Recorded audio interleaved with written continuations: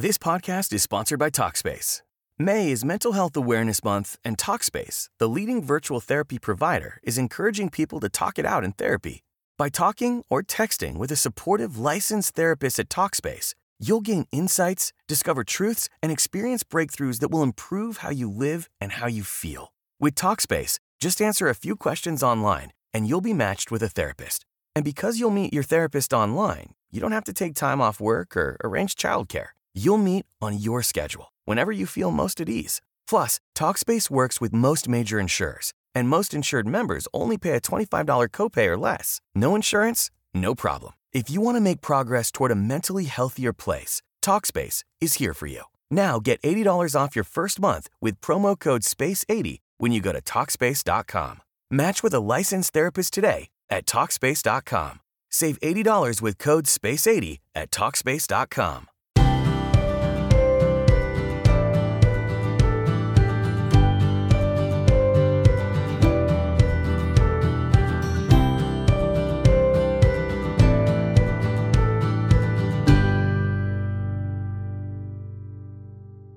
Hey everyone, welcome into a special live episode of the Elisa Childers podcast. This podcast exists to help Christians identify the core beliefs of historic Christianity, discern its counterfeits, and then to proclaim the gospel with clarity, kindness, and truth. And of course, we always want to do that in very simple language. So if we use big words, we define them. So we try to release a new podcast just about every Sunday, and once in a while, we'll do a live stream like this that will take the place of that week's podcast. So right when we're finished here today, we will send out the audio from today's live stream to audio platforms like iTunes and Spotify and Google. And so if you're watching live here on YouTube, please subscribe and click that bell icon. If you're listening on Apple Podcasts, subscribe, because guys, you are not going to want to miss some of the great episodes we have coming up. I want to tell you about some of those. So definitely, even right now, just hit that subscribe button because you don't want to miss these. We're going to be talking with Dr. Jeff Myers of Summit Ministries, who works with Christian young people on a daily basis. That is just, he lives, breathes, eats, and sleeps youth ministry and what these kids are facing. So he's coming on to talk about the biggest faith challenges that Christian kids are facing in today's culture. Next month, we're going to be doing a couple of fun live streams. One of the most popular episodes on my audio podcast. So for those of you who are listening to this on the audio version, you really loved this episode I did with Dr. Richard Howe, and it was called Ask a Seminary Professor Your Toughest Questions About God. And so we're going to do that again, only this time we're going to be doing it with a different seminary professor. We're going to be talking with Dr. Doug Grothaus, who has written apologetics textbooks. He's a very wise man, a sophisticated philosopher, great apologist and scholar. So be looking for announcements for that next month. We're also going to be live streaming with Frank Turek to answer questions about his book, I Don't Have Enough Faith to Be an Atheist, which we are reading through in our book club on Facebook. Coming up on the podcast, we're going to be talking with the guys from the Cultish YouTube channel, the Cultish podcast. I have always wanted to do an episode about Jim Jones and Jonestown and what Christians can learn from that story and how we can be on the lookout for cult tactics and things like that. We're going to be talking with Dr. Michael McClymond, who wrote a massive, I think it's like 1,200 pages total, scholarly work on the history of the doctrine of universalism. And he argues that this is not the original position of the church and it is not biblical. So we're going to be talking with him. We're going to be talking with our friend Natasha Crane about the increase of secularism in our culture and how Christians can live faithfully different in that culture.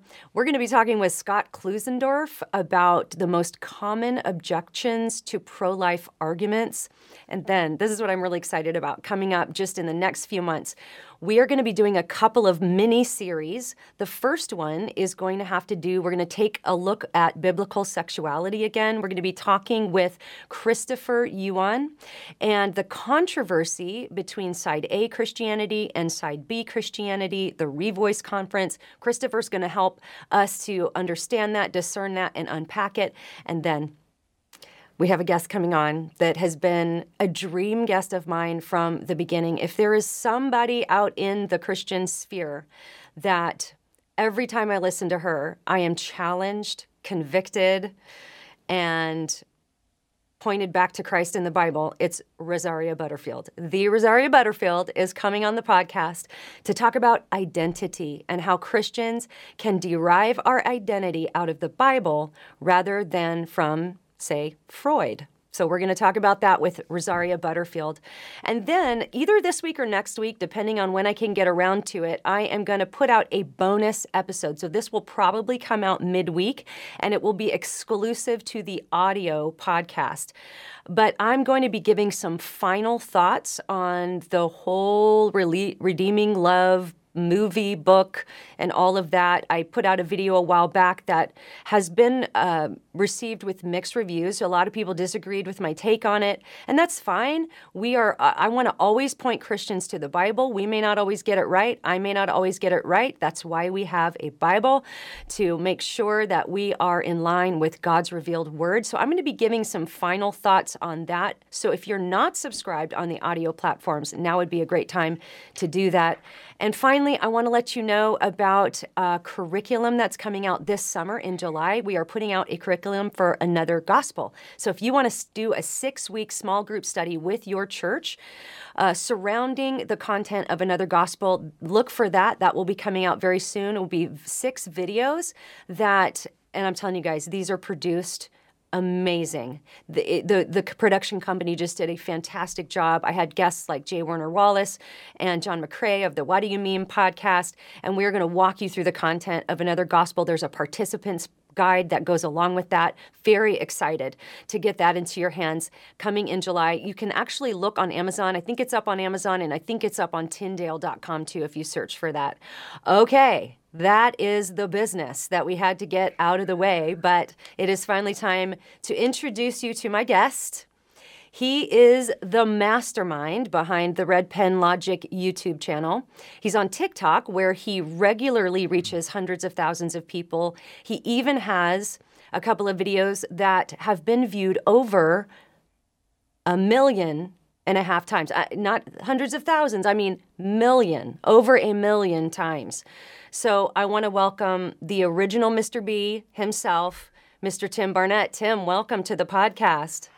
How you doing? Wow. Oh, I love that. The crowd goes wild. They're so excited that you're here. Going wild. Man, I wanted to resubscribe to your podcast and Me YouTube too. channel after I found out about all the stuff that's happening.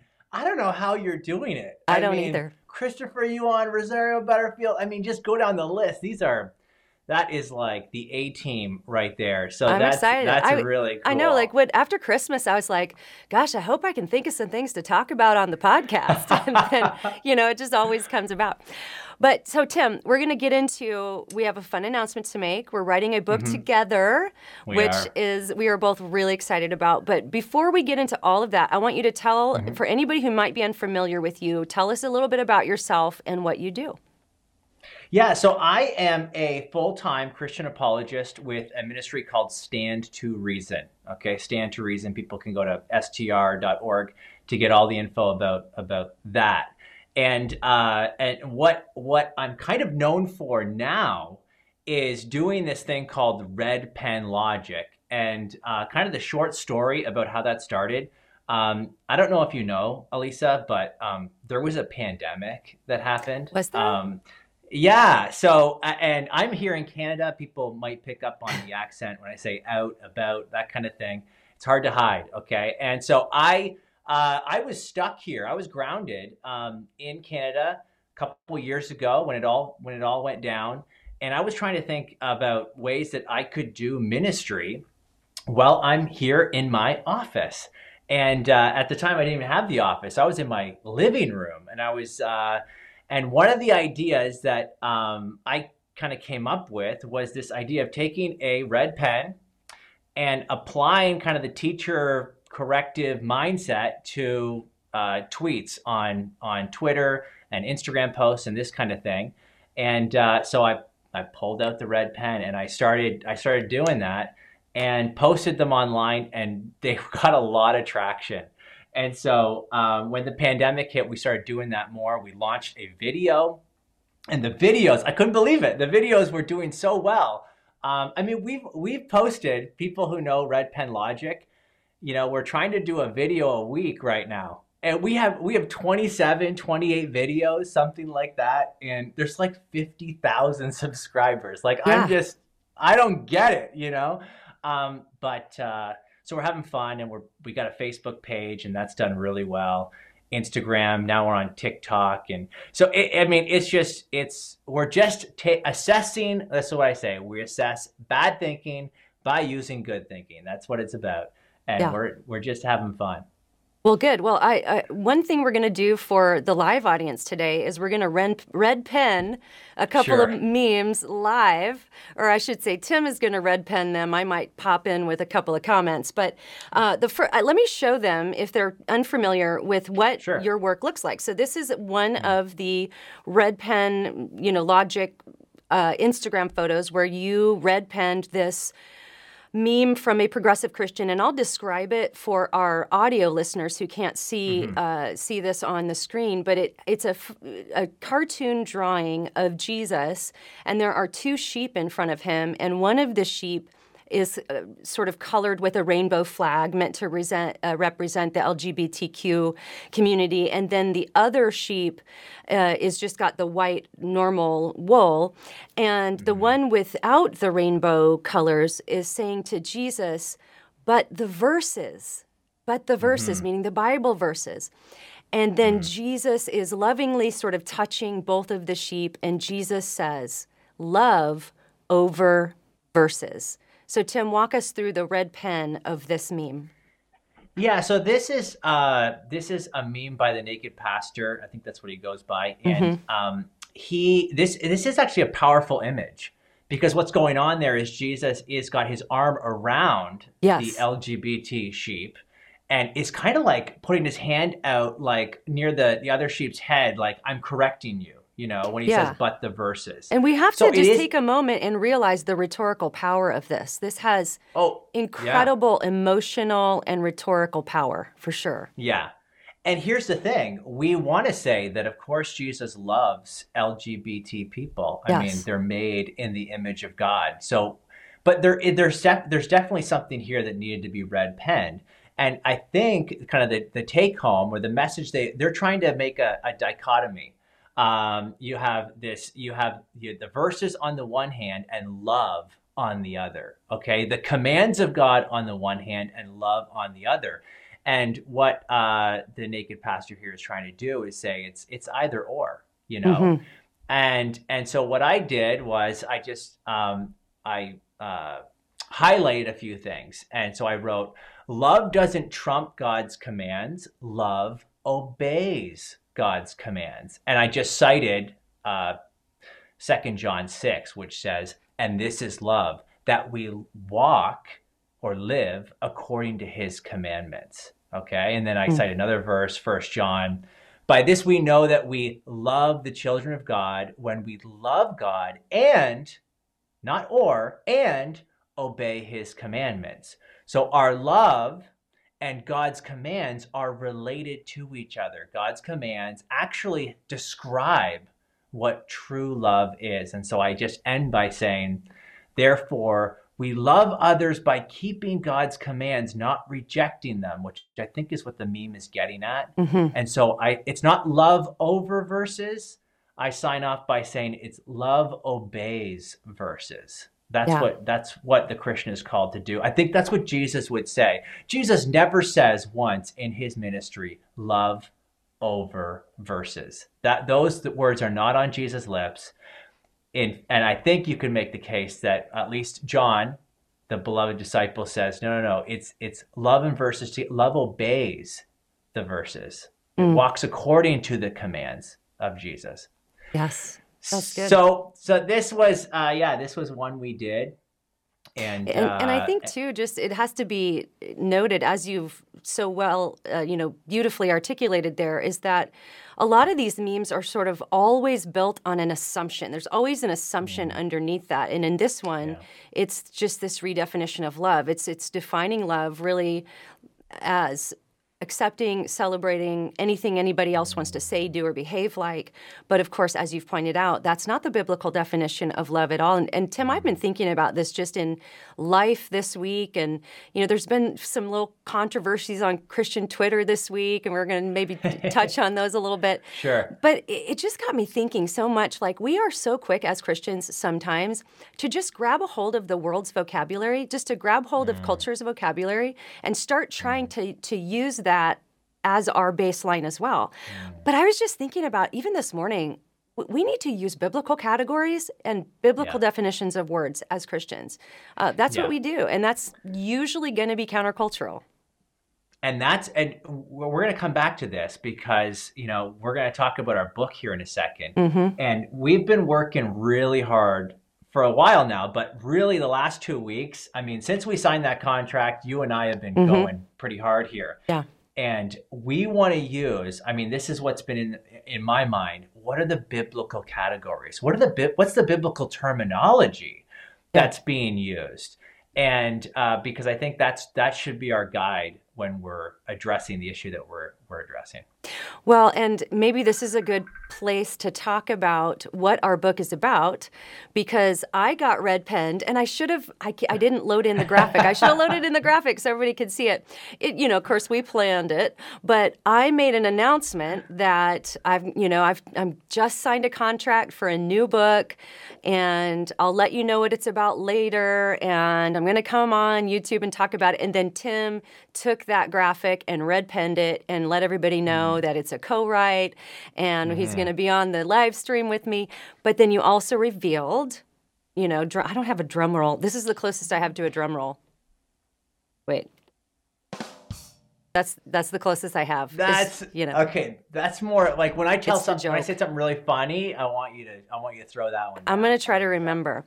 But anyway, so drum roll, it's about deconstruction. So this is a huge topic in the church right now. It's been a huge topic on Christian Twitter and on the Christian headlines this week.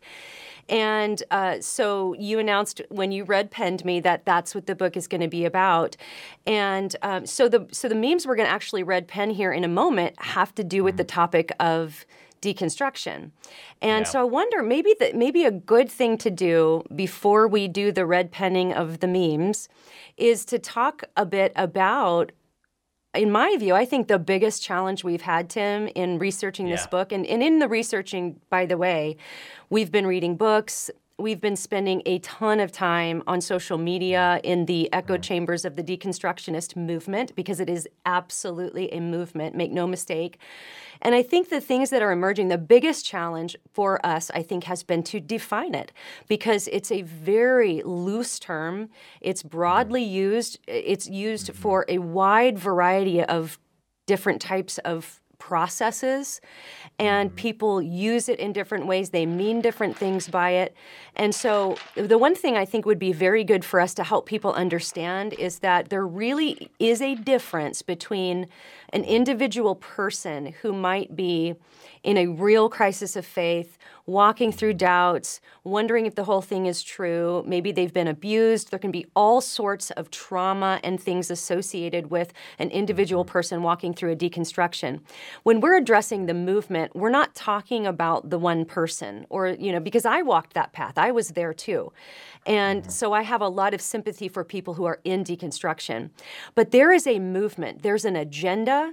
There is a messaging that is going out. In fact, Tim and I have talked about it. It's very religious in nature. We're even working on the book about comparing it to a new cultural religion, in that it has certain tenets that emerge. There are priests and prophets and pastors who are the social media spearheads that are promoting these ideas. There's evangelism. There's all of this involved with it. But Tim, I'll throw this over to you. Where are you landing as far as when you hear the word deconstruction? Oh, Christians are deconstructing. What do you think is Yeah. a helpful definition for us to be thinking about to try to nail that down? Yeah, well, this is the $1 million question, and this to me was the most surprising thing that I've discovered in the last weeks and months, really, in reading about this and trying to understand it. Going over the different deconstruction stories that have been posted, the popular ones, as well as books that have been written. And at this point, it is extremely hard to have one definition of deconstruction. And this, to me, this is what's causing all the confusion. Because there are people that just mean simply, I've changed my mind. Okay, I examined one of my Christian beliefs, and I've re-examined it, I've dissected it, deconstructed it, and I've changed my mind on something. And this is why we're seeing, guys like Martin Luther being used as like the great deconstructor. Yeah. Because, he challenged some of the beliefs of the church. He deconstructed from the church. Yeah. Yeah. And so there's one example. I read a tweet yesterday. The Bereans were deconstructors. The Bereans? Well, yeah, because they examined the scriptures to see if these things be so. Okay. Jesus was a deconstructor. Derek Webb, he says we can, I got a tweet, I think. We're going to red pen that in a moment. Yeah. So you have these different people who are referring to deconstruction as this kind of innocent and this laudable, we shouldn't just blindly believe everything we're told. We ought to examine our beliefs and maybe re-examine some of those beliefs. But then, Elisa, there is this other thing that you just referred to going on, where it's not just asking questions. Like it's more insidious. There is courses that you can take. Oh yeah. That where people will help you deconstruct. I took one. I signed up and I took one. Yeah, they will guide you right through. Yeah. Of course, yeah. And it's like Jehovah's Witnesses knocking on my door and saying, "Hey, have you ever considered?" And then they got their Watchtower magazine, and they're going to walk me through, some doctrine of the Jehovah's Witness Church. Okay, it's kind of like that, but they're not going door to door. They're posting on Instagram, and there's whole accounts, and they will walk you through deconstruction. And I think some of this is real dangerous because these are not reliable guides to be taking anyone through deconstruction. It's like, look, when my car's got a problem, look, my car does have some problems, okay? Like I'm driving this 10-year-old Acura, okay? And all the lights are on. It's like a Christmas tree. And I know it's going to cost me too much to, I'm just going to drive it till it dies. But what I did was I didn't just take it to my neighbor over here who's a police officer to work on my car, okay? I took it to a trusted, actually my buddy who's a mechanic, okay? Who knows his way around my car. So there's a question there about who is helping you through this deconstruction process. I think that you're right. There is, John Cooper, the Skillet singer, songwriter, you know him personally. He made waves because he referred to the deconstruction movement as a false religion. Yeah. And here's the problem with what all that transpired after that. People were talking past each other because everyone is working from a different definition of what deconstruction is. Yeah. So you got the guys jumping in and saying, "What's John's problem?" Right. People are just, Luther did this. People are just asking questions. No, I want to be charitable to John here. That's not what he was talking about. Right. He was talking about this other thing that has developed over the last couple of years. Look, no one knew the word deconstruction a couple of years ago. Let's be real. Yeah. Nobody was using that term, right? Right. This is like a new movement that has really got legs in the last little while. Of course, people have been questioning. Of course, people have been doubting. We're going to talk about this in our book. We talk about deconstructing Demas. I mean, since the beginning of the church, well-known Christians have been what they want to call deconstructing. Okay. So that's not new, but there is this new element. And if we ignore it, it's there. And what you and I are going to do is we're going to talk about this part of it. Yeah. In more detail and kind of document what's been going on. Yeah. And so anyways, we can go on. But so this is why I'm a little nervous about giving a definition, right? Because it's kind of like the word evolution. We were talking about this the other day. The word evolution has lots of different meanings. People think, change over time. And then of course there's evolution. Yeah, that's like everything evolved from a single common ancestor, 3.8 billion years ago. Yeah. And so there's different definitions of evolution. If I said to you, Ken Ham is an evolutionist. Ken Ham, for those of you who don't know, Ken Ham is like probably the most popular young earth creationist on the planet. Okay. Like he's the guy in Cincinnati who built a giant boat, a giant ark. Yeah. Yeah. And so he's kind of famous for that. He's got the Creation Museum. If I said the young earth creationist Ken Ham is an evolutionist, you guys would be like, what is he talking about? That's confusing. Well, he believes that like dogs change. Yeah, but Tim, evolution means like, okay, so it turns out we got to understand what we're saying to each other, or we can equivocate on these words, on this word evolution. I think that's what's going on when we say Jesus was a deconstructionist. Martin Luther was a Luther is a deconstructionist, like Ken Ham is an evolutionist. Yeah, okay, that's good. It's just not an appropriate term. There's better words, more biblical words that we could apply. Right.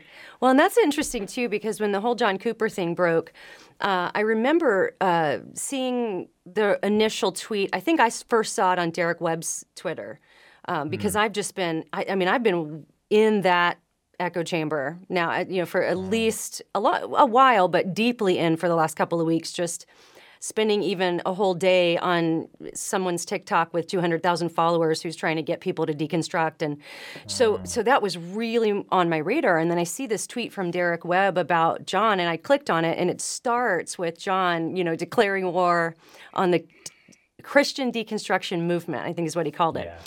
And instantly I knew exactly what he was talking about because I was so steeped in that world. And of course, John is my friend. And so I do want to stick up for him a little bit here. And this is just me. I'm not speaking for Tim or anybody, but I will just tell everyone, if you saw that, I would just ask you to watch the whole thing in context, because what the deconstructors did, and this is what they did, they took a very short edit that started at the most heightened part of the talk, and they shot that out and then tried to act like John's trying to make people violent or something. And he was very clear in the whole talk that he was talking about the war of ideas. This was a war of philosophy, which, by the way, if you're a Christian and you don't like war metaphors, you might want to read your Bible more because it's full of war metaphors. Yeah. In fact, that's what spiritual warfare is taking captive every thought that exalts itself against the knowledge of Christ. And so John was saying to these young 20,000 Christian kids at Winter Jam, Hollywood's lying to you. Politicians are lying to you. Everybody's lying to you. The Christian deconstruction movement is lying to you. And he was encouraging them to follow their Bibles. Trust Jesus. Jesus is your Lord. And don't follow culture. And he was also, by the way, setting up a song about that concept, about war. It's a huge theme of their new album. So I would just encourage any Christian, if you're confused about what he was talking about, there's an article on churchleaders.com that gives more context. You can watch a video of the whole talk that he's been giving night after night on Winter Jam. But anyway, check that out for yourself. And, if somebody's like, ooh, I don't like what he said, I just encourage you, read your Bible more and make sure that what you think about reality lines up with what Scripture says about reality. But back to the confusing part is that a lot of people heard him say, I'm declaring war on that poor kid over there that's doubting their faith. And I know John. John is one of the most loving people I know. He's got tons of atheists and non-believers that work for him. They all love him. Something was deeply misunderstood, and it has to do with definitions. So this might be a good time to do the first red pen. Okay, so this was one. This is I think this is the one here. There it is. Okay, so for the listening audience, since we kind of on that topic, this is set up as a logical syllogism. If you're unfamiliar with what a logical syllogism is it's a argument, a logical argument, a philosophical construct that consists of a number of premises, and then if the premises are true, then a logical conclusion must follow. So the third or fourth, or depending on how many premises there are, will be the conclusion that follows the premises. And so for the argument to be sound, the conclusion has to actually follow the premises, and also for it to be true, you would have to prove the premises are true. So this logical syllogism is set up like this. Number one, John Cooper says deconstruction is a false religion. Number two, premise two, Martin Luther deconstructed his Catholic faith. The conclusion that follows is, well, and it actually doesn't follow, but Protestantism is, unless John Cooper is all-powerful, Protestantism is a false religion. So, Tim, how would you red pen this meme? Yeah, so I'm going to give the guy who posted this the benefit of the doubt, and that he is not trying to actually put together a logical argument here, premise one, premise two, conclusion, because it's not a logical argument. It doesn't work. It's not valid. But here's my main concern with it, and that is there is an equivocation on the word deconstruction. By equivocation, I mean that they're using the same word in premise one and premise two, but it's being used in different ways. Okay, and this is where, again, there's just no charity anymore online. Okay, if you say the sky is blue, someone is going to come. You all know these people who are on your social media feeds, who are going to come in and they just like, well, really, you're saying it's not really blue. You're saying, they're going to interpret you in the worst possible light, So John Cooper says deconstruction is a false religion. Well, as you just pointed out, Elisa, he was talking about a specific movement that's going on here. Okay. And it's now actually getting more of a name. I mean, there's something called the Deconstruction Project, right? Is that what it's called? The Evangelical Deconstruction Project. Yeah, that's starting to pop up too. I have a podcast on that if anybody missed that. And that has more to do with there's a certain number of self-professed evangelicals who are trying to apply the tools really that I think are trickling down from critical theory, but through the lenses of history and sociology to determine what authentic Christianity is, rather than going to Scripture to determine what authentic Christianity is. So that's what that's about, if anybody's wondering. So there's this, minimally, this movement, this word can mean a lot of different things. And so John means something very specific when he says deconstruction is a false religion. And then, of course, the premise two here, number two, Martin Luther deconstructed his Catholic faith. True enough. But now what are we talking about when it says Martin Luther deconstructed, right? I mean, when has anyone in the last few hundred years used that term to describe Martin Luther? Well, nobody. What we talk about is reformation. He was reforming Christian doctrine. I prefer the word, when we're talking about Martin Luther, and again, I've been thinking about this all week, what's the difference? What Martin Luther did was, you can call it deconstruction if you want, but I don't think that's a helpful word. I think what he did was more like restoration. Restoration. What do I mean? Well, he was deconstructing or re-examining his faith in light of Scripture, in light of something that he believed to be true. Okay? Look at Martin Luther took it as a given that God had communicated. God had revealed himself in Scripture. Scripture has authority. It's his starting point. Yes. Compare that to with what's going on with a lot of what's called deconstruction nowadays. That's not what people are doing. Some people are doing that, sure. They're going to Scripture like the Bereans, opening it up and saying, is this in line with what the Bible teaches? Great. That's what Luther did. What are people doing generally, or the majority of people who are deconstructing aren't taking that approach? It's a different approach. They're deconstructing in light of sociology or history or, critical theory. They're deconstructing in light of personal preferences. Mm-hmm. They're deconstructing in light of personal experiences. They're deconstructing in light of, and then you fill in the blank. But it's not in light of Scripture. And so, again, we can say that what Luther did was kind of like what's going on, in the sense that he is re-examining and questioning and changing his mind on something. But how he's going about doing that is fundamentally different than what's going on with a lot of the deconstruction stories that are happening out there. Okay. Yeah. Again, this is anecdotal. I'm just like everybody else trying to figure this out. And so we're looking at all these different stories.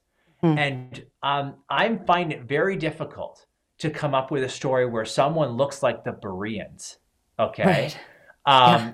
Where they're saying, you know what? Yeah, we gotta re-examine this doctrine.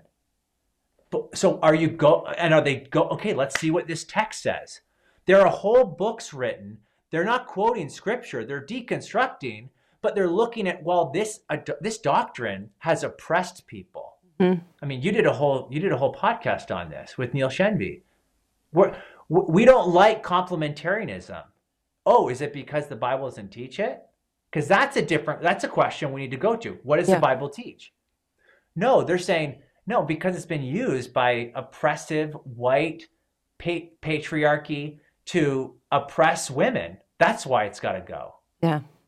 Okay, well, wait a second. That's not what Luther did. Right. So you can't, so what you're doing, we're using the same word. They want to call Luther in the tweet, he deconstructed, but the process is completely different. The how he deconstructed, okay, maybe you want to call it that. But when you start looking at the how question, it's fundamentally different. And so that's why I think if we want to get rid of the confusion, I think if we're talking about what Luther's doing, let's use a different term. Yeah. How about Reformation? Because that's what it was. Yeah, that might be a that's good a good term. word. We might try that one out. Well, and that's the thing I was sort of mentioning earlier is we're so quick to take the world's words and categories and try to apply them. And, in the Mama Bear Apologetics book, Hillary came up with this phrase, linguistic theft, which has to do with taking a word, redefining it, and refashioning it to suit your purposes. That's a paraphrase. Yeah. But I don't think, we always say we don't want them to do that. But as Christians, we shouldn't do that either. If there's a word that means something to a group of people that seem to be emerging in very much unity about what their authority is, the way that they think the world works, and then try to apply that as a positive term for Christians, I just feel like it's so confusing because then you really just have a word that's a catch-all for any type of changing your mind. And if the word means everything, then it means nothing. If it just means, tweet that. Yeah, well, put it in the book. But I'm not on Twitter anymore. As Vodi Bakum said, I'm not sanctified enough for Twitter. My life has vastly improved since I'm not on Twitter. I lurk on Twitter, but I don't have a personal account on Twitter. But that's it, isn't it? If it means everything, then it means nothing. And if it just means changing your mind, well, then the person who grew up a Presbyterian and then converts to becoming a Southern Baptist deconstructed their Presbyterianism. At some point, it just gets silly to use the word. And so I think that it's, for me, as I'm really thinking this through, I think it's helpful, like we mentioned earlier, to separate the individual people who are experiencing something really painful from a movement that has an agenda. And that's what we're really going after, to define and talk about and define as this type of new cultural religion that is so very evangelistic. I mean, they will take your money to buy a T-shirt, to give you a conference. There are therapist sites and counseling sites all over that are dedicated. I mean, it's become a business in many ways. And I'm not criticizing people for making money for what they're doing. That's not the point of saying that. But to act like it's just sort of this poor people that are going through this difficult thing, that's not the whole story there. And I think that's why it's so important to really think about definitions and how we're using the word, because one observation, Tim, that I've made especially this week, as I've been traveling, I've just been immersing myself in the TikToks and Instagrams and Twitter pages of some of this movement, is that it's really clear that there is such unity on the fact that human beings are not inherently sinful. And we need to look inside of ourselves to figure out what we think is good and moral and healthy and moving us toward our own definition of wholeness. And that all sounds really good, right? You want someone to be healthy, you want someone to be whole, but if we're just looking to ourselves to guide us there, if Christianity is true, then that moral compass, that nature is broken. It's like a broken compass. And so that has to be realigned with the truth. And so according to Christianity, that is done by immersing yourself in the Word of God and letting that transform you and conform you to the image of Christ, which means something biblically. That's really the biggest difference, I think, is that in deconstruction, they might appeal to certain scriptures for certain things. They might like certain parts of Scripture. They might reinterpret parts of Scripture. But at the bottom of the whole thing, they're not going to Scripture as their authority for truth. So it's really a matter of authority. Are you going to be your own authority, or are you going to let everything that you think and believe be filtered through Scripture? And I think that's another really strong reason why Martin Luther was not a deconstructionist. And we might not agree with all of his views. We may not think he got things right, but ultimately he believed we are, of course, created in the image and likeness of God. And because of that, we all have inherent worth and value and dignity. But we've all distorted that image in one way or another. And for Luther, he was trying to get back to the truth of Scripture. If anything, I've argued this even in my work on progressive Christianity, because in progressive Christianity, they'll say that too. They'll try to claim Luther as a progressive. And my point is, no, it was the church that had gone progressive. And Luther was saying, we have to get back to the Word of God. And so that's a huge difference as well, I think. You know what? And this is something we were talking about off air, and I just kind of discovered this story yesterday or the day before. And I think this illustration, this metaphor, will help drive this point home. So there is this painting. And again, I don't know. I just discovered this a couple of days ago. I'm learning about it as we go here. So you guys at home can look into this. But there is a painting called Salvator Mundi. It's a Leonardo da Vinci painting. One of the most recent, I think, that's been discovered. Originally, this painting was thought to be a copy of Da Vinci's work. Okay, so it wasn't valued at very much, a few $100 or $1,000, and it was later discovered, and through a really cool way, they were able to figure out the thumb. It's a picture of Christ. Salvator Mundi means a savior of the world. They were able to see that Leonardo had actually was going to paint the thumb one way and then changed the angle of the thumb, and that pointed to its being original. And so here's how this relates, though. This painting, over time it had been overpainted. I think they call it overpainting, where people tried to actually restore the painting, but ended up making it worse and worse and worse. And you could see this painting before it's now been restored by professionals. It looked horrible. It had glue on it. It had paints on it. It had all this stuff needed to be stripped away. And what I see Luther doing is something akin to that. There was a core fundamental Christianity that was true and good and beautiful. And what happened was, over time, the church and people perverted and changed what what Christianity was originally. And what had to be done, what Luther did, was call it deconstruction or whatever, but he restored, I like the word restoration, he restored the painting, stripping that away. And what was revealed was this beautiful piece of art, which was sold to one of the princes of Abu Dhabi for $450 million. It was, I believe it's the most expensive painting on the planet. So here you have this amazing story. I think for a lot of us, we have this core foundation of Christianity, but then this other stuff kind of gets poured onto it, and it's not biblical Christianity. And what we need to do is get back to what's underneath, get back to the core, and that might mean removing and re-examining and reforming different things, asking big questions. We're not afraid of questions, not at all. But you need the right person to restore the pain. This was part of the problem. There were lots of people attempting to restore this thing, and they made a mess out of it. They made a mess out of it.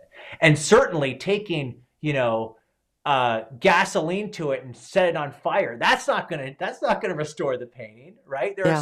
And this is what our concern is. Partly our concern is there are people out there who don't think the thing underneath is valuable at all, and you need to burn this thing to the ground. And we're saying no, there is something valuable here, more valuable than a $450 million painting. Okay, yeah. And so what in our book again we want to make this clear. We're not writing a book that you are going to hand over. Oh, look at this book I got here. It's a good one. Look at that. Yeah.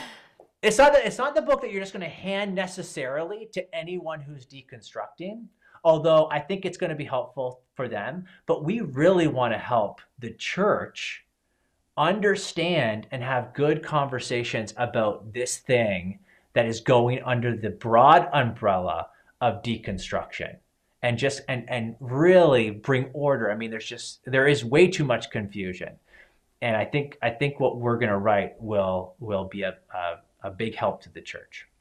I hope so too. And what you're talking about reminds me of a story that kind of went viral around 2014. And I still giggle when I think about it. And I wish I would have pulled this up to show everyone. But you all can Google this. The title of the article is Botched Restoration of Jesus Fresco Miraculously Saves Spanish Town. And apparently what happened is that in 2012, this 82-year-old widow, an amateur painter, attempted to restore Ecce Homo, an almost century-old fresco that was of Jesus crowned with thorns. And if you have to see the visual though, because it was so bad. Her restoration was really, really bad. So I feel like there's a good metaphor in there somewhere. Let's get back to the original, right? And let's restore what real actual faith is. Anyway, look that up. It's Botched Restoration of Jesus Fresco Miraculously Saves Spanish Town. It just always gives me such a giggle whenever I see it. All right, so let's red pen this next one here. This is along these same lines. And if you're watching us live here on YouTube, in a few minutes we're going to go and take a few questions. So if you'll please write the word question in all caps before your question, I can grab that out of the comments and we'll try to get to as many as we can with the amount of time that we have. But we'll do more of this, won't we, Tim? Kind of along the process. Oh, sure. In fact, there are some people that we want to interview to help us through our thinking, and we're thinking, well, maybe we'll just turn those into live streams or podcasts so that everybody can benefit as we analyze this movement. But here is the next one that we're going to red pen. This is from Derek Webb. If you're unfamiliar with Derek Webb, he's the former lead singer of Caedmon's Call, and we're not putting this up here to make fun of Derek or to, condemn Derek. I actually think the lyrics that he wrote on his album after he deconstructed, there's a song on there that breaks my heart every time I read the lyrics, and it's incredibly moving, and it honestly articulated a lot of the feelings I had when I was in deconstruction. So please, nobody think that we are attacking him or making fun of him. But I just think this tweet is such worth a red pen, because we have to analyze these ideas, right? We're not attacking people, but we do need to analyze ideas and tear down those bad ideas. And so this, for the listening audience, it's a quote from Jesus, which says, "You have heard it said, but I say unto you," and then that's the end quote. So he's referencing all of that section of the Sermon on the Mount when Jesus said, "You've heard it said, but I say to you." And by the way, I have probably some thoughts on this too, because I actually wrote a research paper that dealt with this pretty deeply. But Derek's comment is, no one deconstructed before Jesus did. So Tim, how would you red pen this tweet? Yeah, well, I'd be interested in your comments here. There's a couple things that I would say. First, everybody wants Jesus on their side. Okay, everybody. And so the progressives want Jesus, Muslims want Jesus, New Agers want Jesus. And so if you could turn Jesus into a deconstructor, well, wow, okay, he's on my side, that kind of thing. So that's kind of the first observation is like, why did someone tweet this? Well, I think it's because they want to show, hey, let's trot out all these deconstructors and get them on our side. So Martin Luther, no one's talking about Luther until like last week when Cooper makes this claim, because it's like, yeah, let's get Luther on our side. Until next week when they discover Luther said some things about, Jews or whatever, and it's like, I don't want Luther anymore, So it's just kind of that's just how it goes sometimes. It's interesting to me because I don't think what Jesus is doing, again, is akin to anything like what's going on in the deconstruction movement. What he is doing is, if you read that, this is likely out of Matthew 5, I think. I say to you, he's talking about different behaviors. You've heard it said, here's this behavior, like murder or adultery or whatever. But I say to you, if you look at a woman with lust in your heart, then you've committed adultery in your heart. If you hate someone, you've committed murder in your heart. This idea. What Jesus is doing is he's revealing more information that they just weren't aware of. Okay, remember, Jesus, we believe, the Son of God, second person of the Trinity. He is revealing, he's raising the bar. In fact, I think at the end of this discourse, he says something like, you are to be perfect as your heavenly Father is perfect.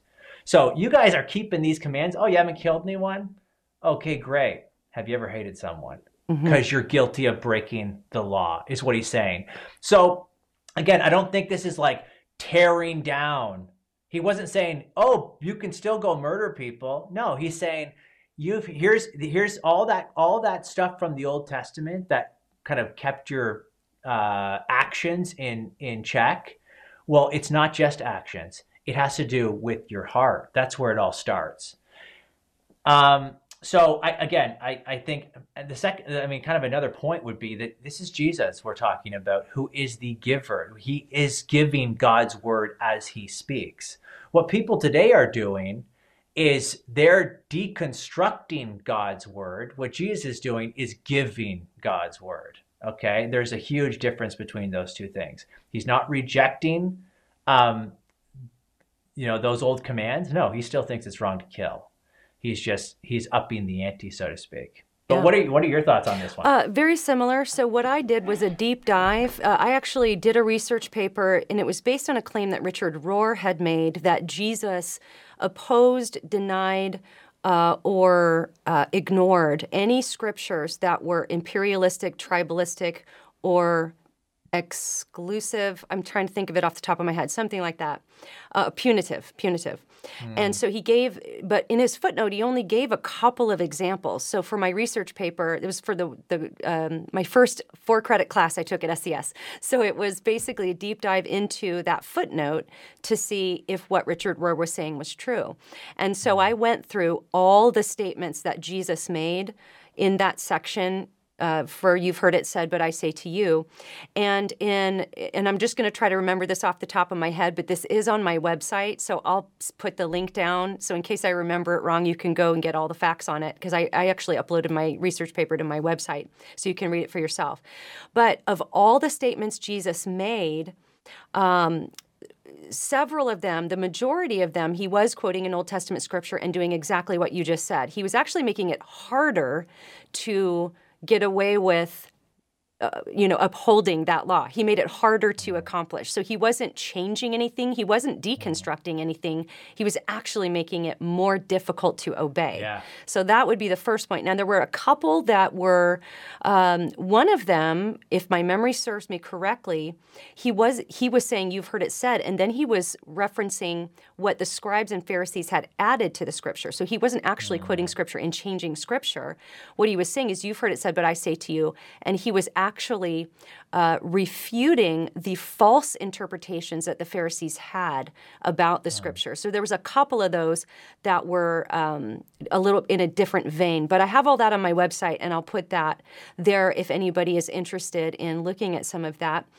There seems to be, as I'm sort of glancing down at the comments here, I can't read all the comments, but I'm seeing a question emerge that seems to be being discussed in the comments, and that is about Luther, because we're talking about Luther, and so it looks like a couple of people are saying, no, actually, I think what Luther was doing was a type of deconstruction because he was trying to take books out of the Bible in reference to the Apocrypha, and he was saying, Luther was saying we shouldn't be using the Apocrypha, so according to these commenters, he was trying to remove books. Now, this was a question I had when I was in Reconstruction, and it's been a really long time since I looked into it, but my memory serves, and if you don't know the answer, or I can't answer this fully, I'm perfectly comfortable saying I don't know, we'll do a little more research, but my memory says that the Catholic Church didn't actually canonize the Apocrypha until after the Reformation in response to it, and that is my memory.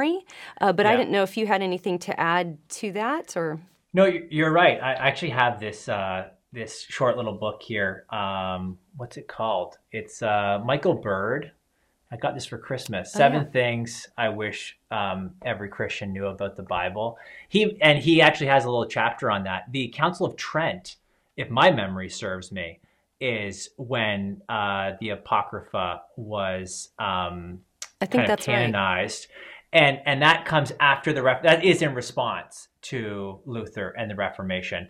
And if you go back, I mean, it's certainly, the Apocrypha was debated amongst the early church, and it certainly was not in stone that those books were all accepted as scripture. Yeah, and I think it's true. Someone's pointing out Luther wanted to remove James and Revelation. I do think that is accurate, and so that is something. But I think the point that we're trying to make, though, is that Scripture was his authority. Now, of course, looking back on history, we know he was wrong about James, and I am not a Luther expert. There are probably other people who are dying to jump in here because they have things to say about it, and it's definitely a conversation worth having.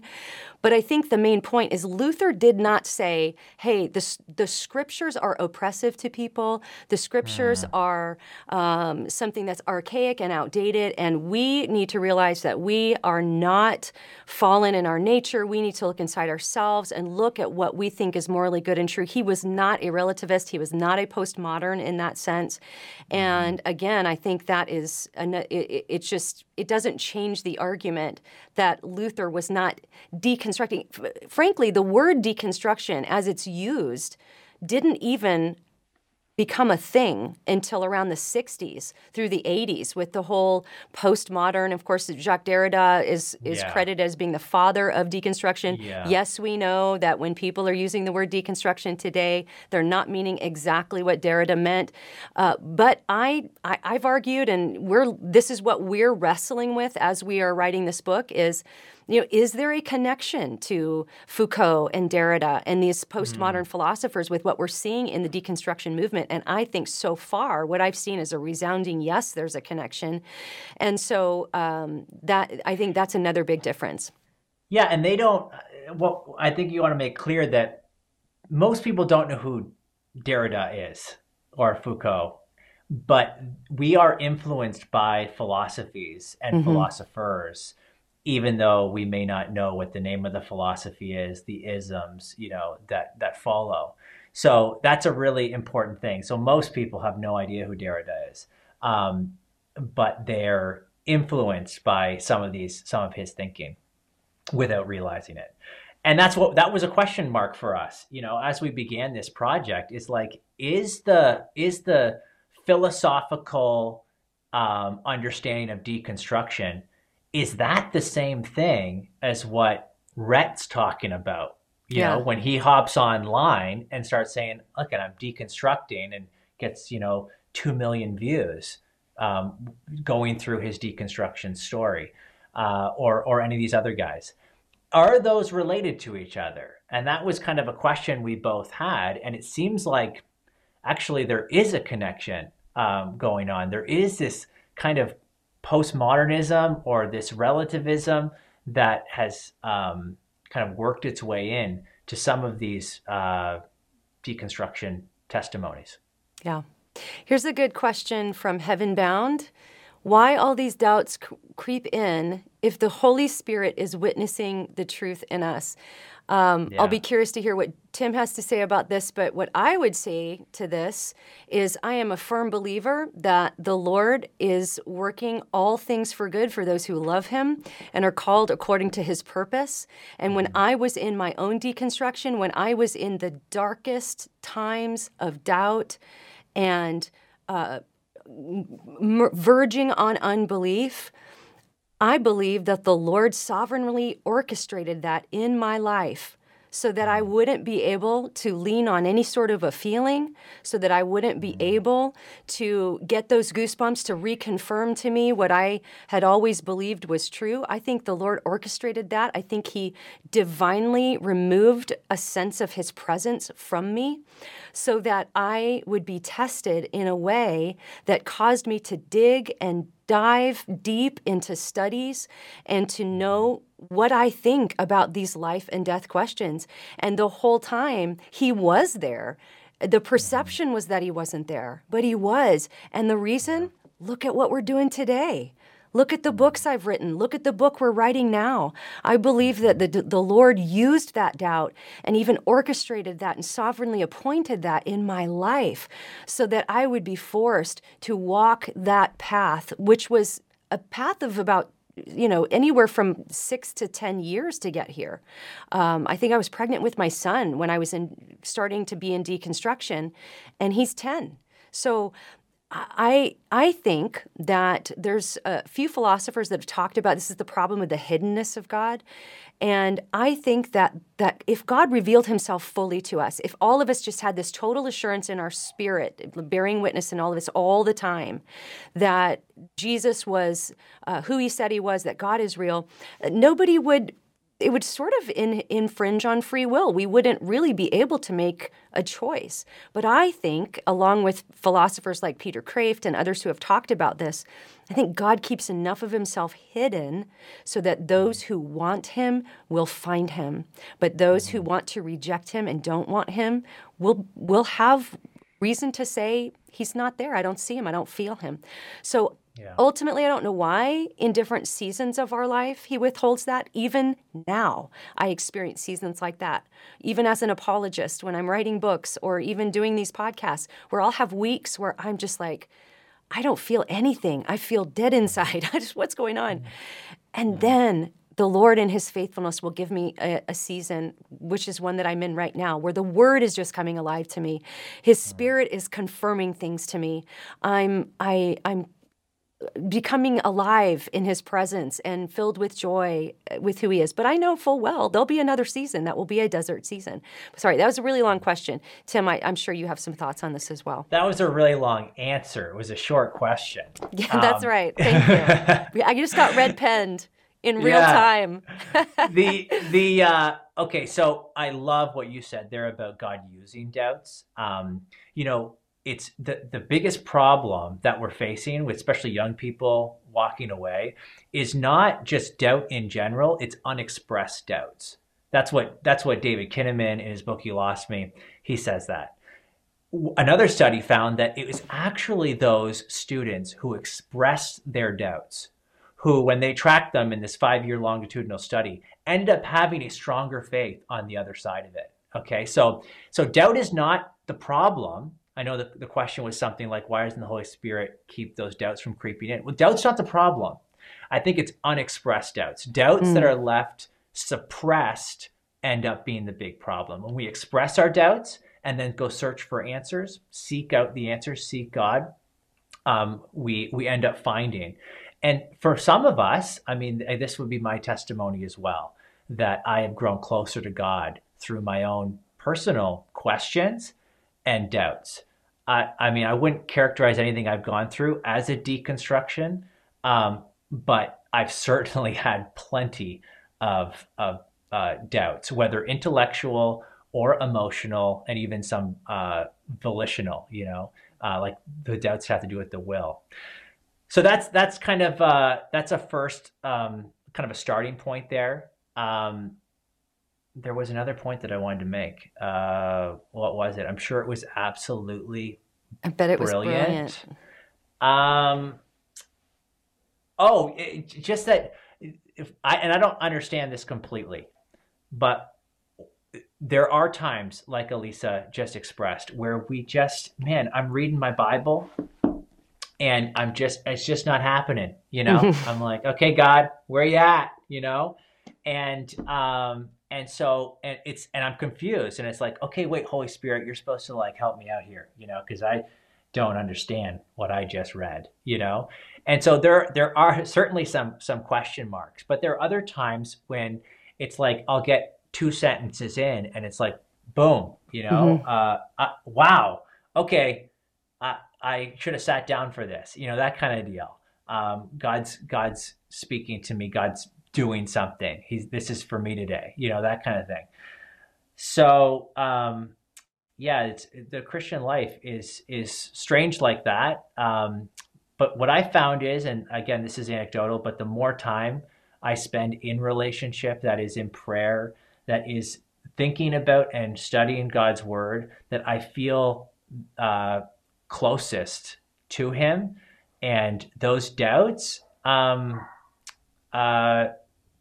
as serious, It's not like they all go away. There are some times I wake up and it's like, well, what if I'm wrong about everything, Even Christian apologists have those moments.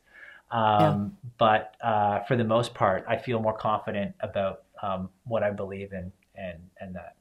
It's good. So there you go. We'll take a couple more questions. This one is from Ashton Webb. How do we correct our pastors or leaders if we notice them deconstructing or leaning even toward progressive Christianity? Tim, you have some thoughts on that? Yeah, this is interesting. If this is a pastor that you are close with, I'll just tell you, especially if you're at a big church and you don't know the pastor, you're going to want to approach this with a lot of sensitivity. Okay. I have gotten, off stage at my own church, where there's, before COVID, like 1,000 people. And there's people right there ready to tell me what I said was, I shouldn't have said this, or I should have said this, or I should, and it's just like, that's probably not the best time to have that discussion, literally just getting off the stage. It can, but that doesn't mean we ignore it. That doesn't mean we don't raise these serious concerns, especially something like progressive Christianity, which Elise and I would both agree is not Christianity. Okay.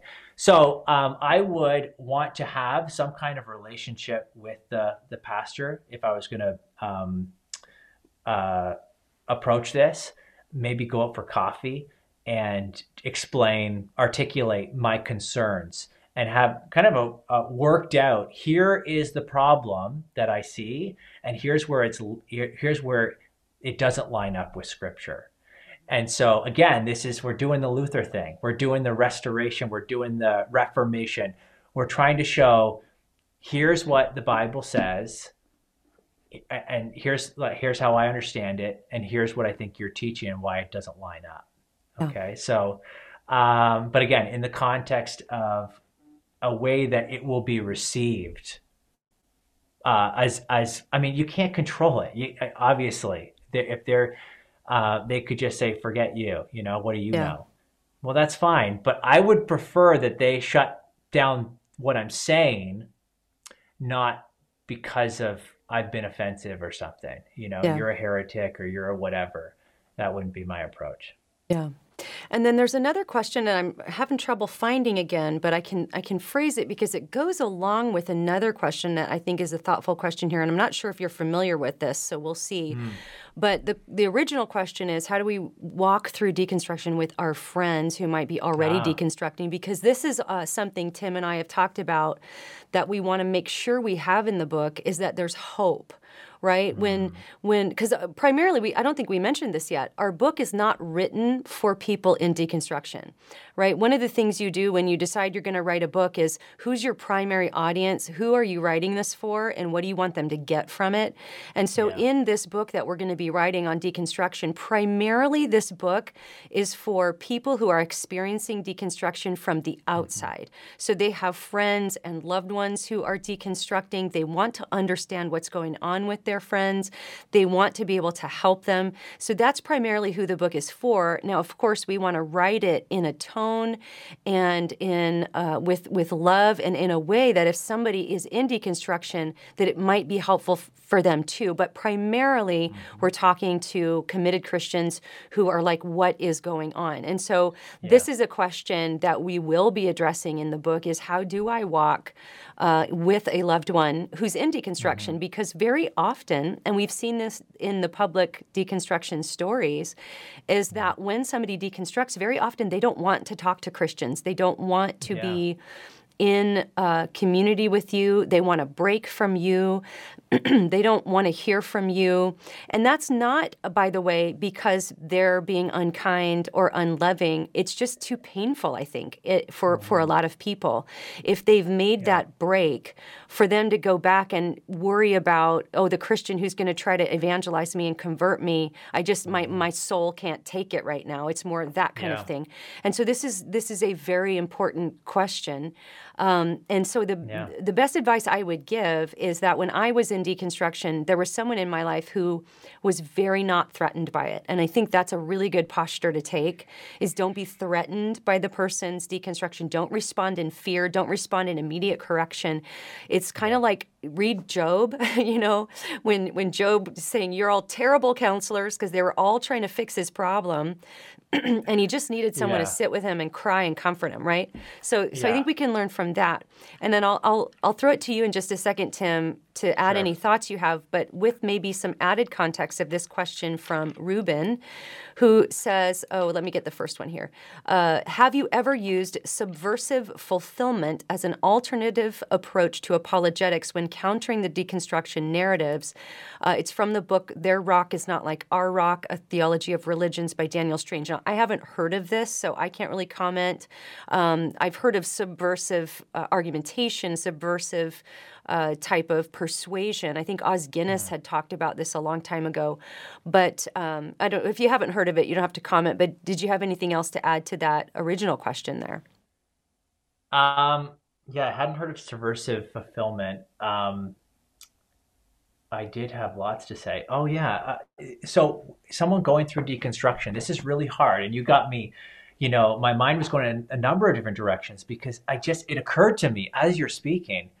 I was the marrieds ministry director at my church, my wife and I, for 7 years. We just actually resigned from that position. And we loved doing it. And I had a very close friend about my age who had been married for about 5 years, had a 1-year-old at the time. He comes to me and says, Tim, I'm divorcing my wife. And what was interesting, when he was going through this kind of deconstruction of his marriage, okay, we'll call it that. He didn't want anything to do with me. And it wasn't because we weren't friends. We would go to the gym together. I know it doesn't look like it, but we would, for me, we would go to the gym, and he would help me, because he was one of these big, muscular dudes, he knew what he was doing. And we hung out every single week, it seemed like. And when this happened, he cut me out completely. He didn't want to be around me, because I was the Christian pastor. He had been to the marriage retreats. He had been to all the married. He didn't want to go to church anymore. Here's the thing. I would encourage someone, if they're going through deconstruction, as much as they don't want to be with a community, you don't want to do it alone. Do not deconstruct alone. But they'll go to the deconstruction community online. That's part of the problem, is that there's this whole discipleship community. And Tim, I think it was you in one of our conversations. I'm trying to remember. Oh, no, actually. Okay, I'm not going to say where I got this. This is not an original thought to me. But this was a personal email with someone else, so I won't reveal who they are. But they made a great point. They said the deconstruction movement presents itself as a safe place for you to come and deconstruct.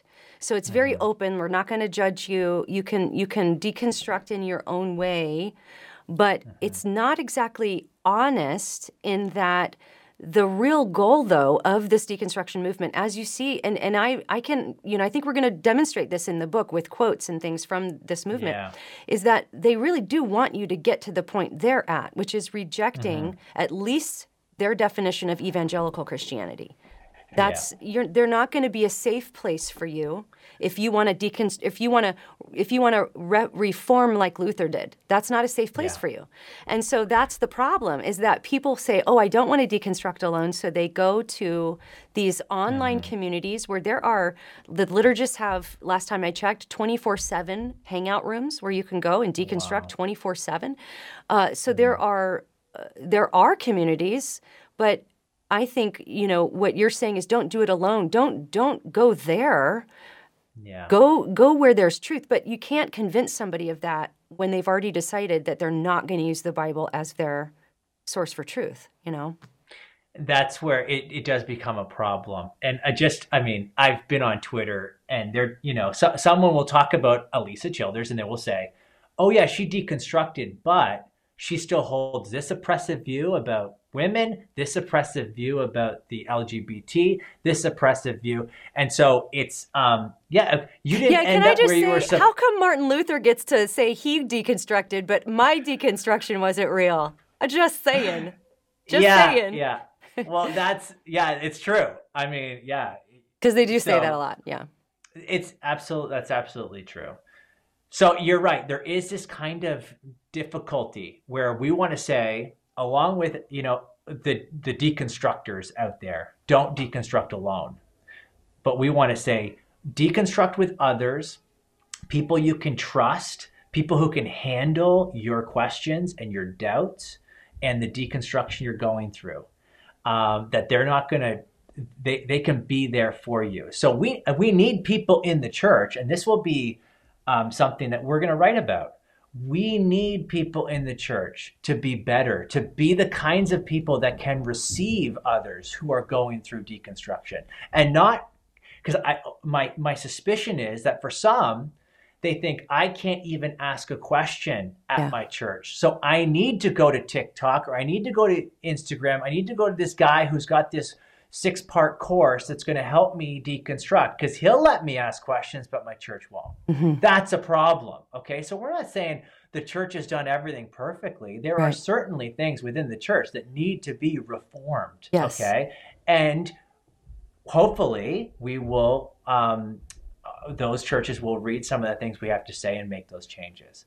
Okay. So don't deconstruct alone, deconstruct with others, people you can trust.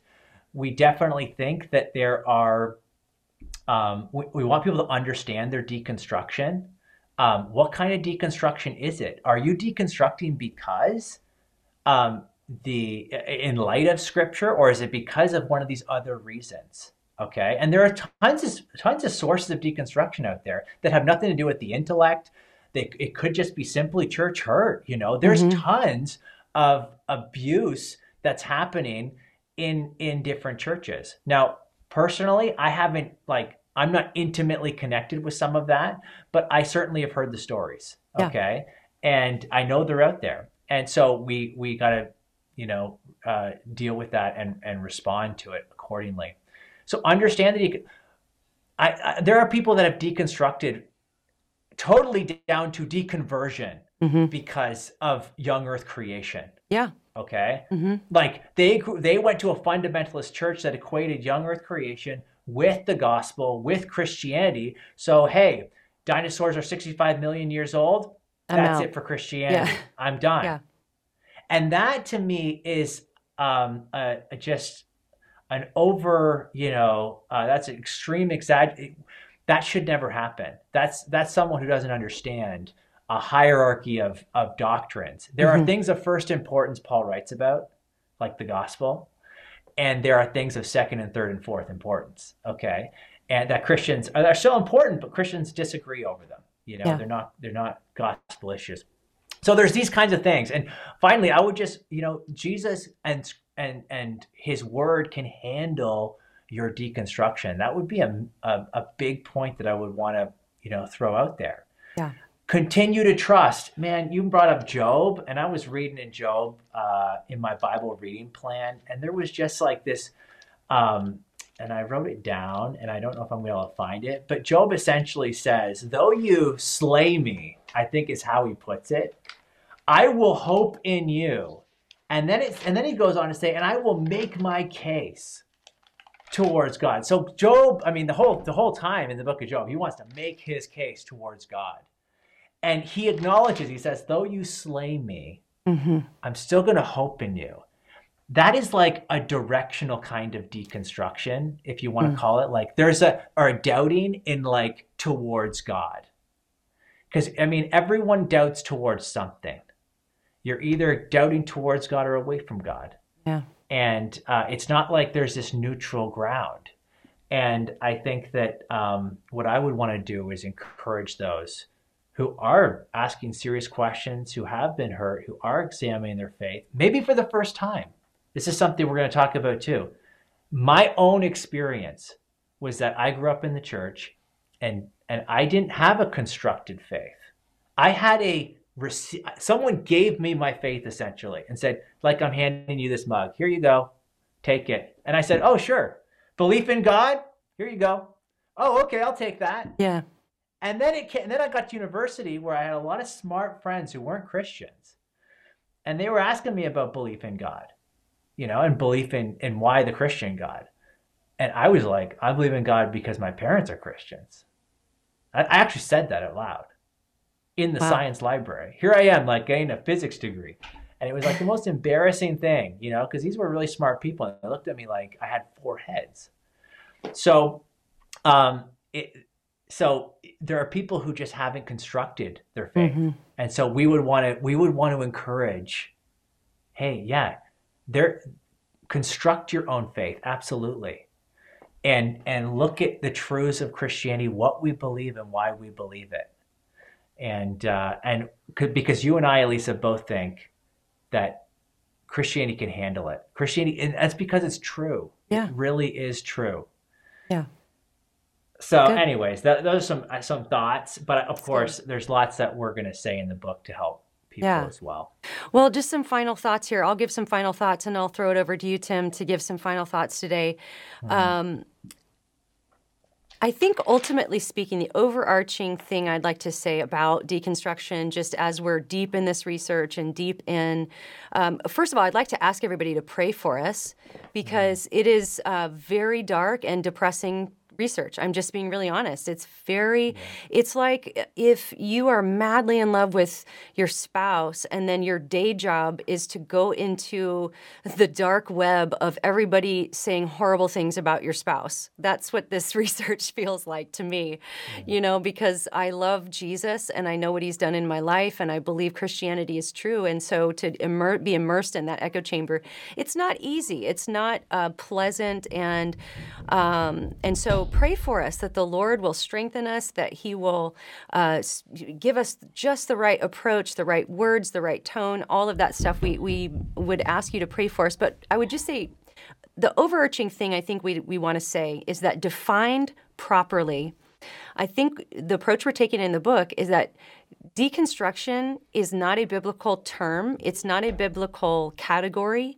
And we don't think Christians should deconstruct. We think Christians should always be restoring themselves to the authentic faith, reforming to the authentic faith. We're going to We're going to look at some different words.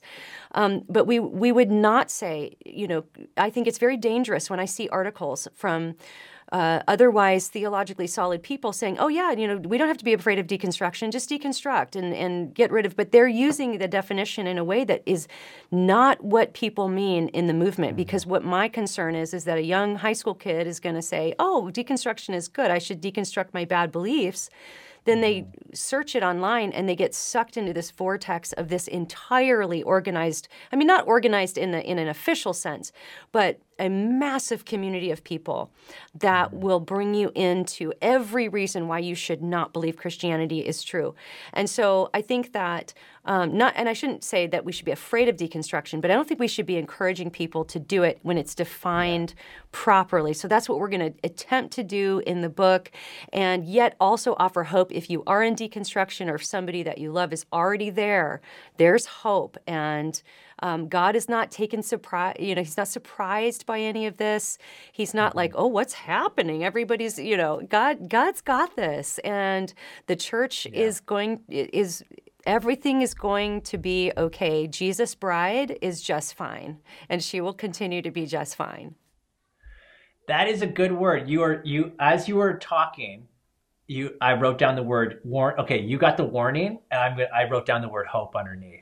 Good. So you were so I think both those things are really important. This book and what we've been talking about, we're trying to warn people because there is a concern here, and anyone who says there isn't just is ignoring what's going on, or doesn't really care what happens to the church. Okay, but hope, you're right, and we've talked about this idea of Peter and the kind of the journey that Peter went on.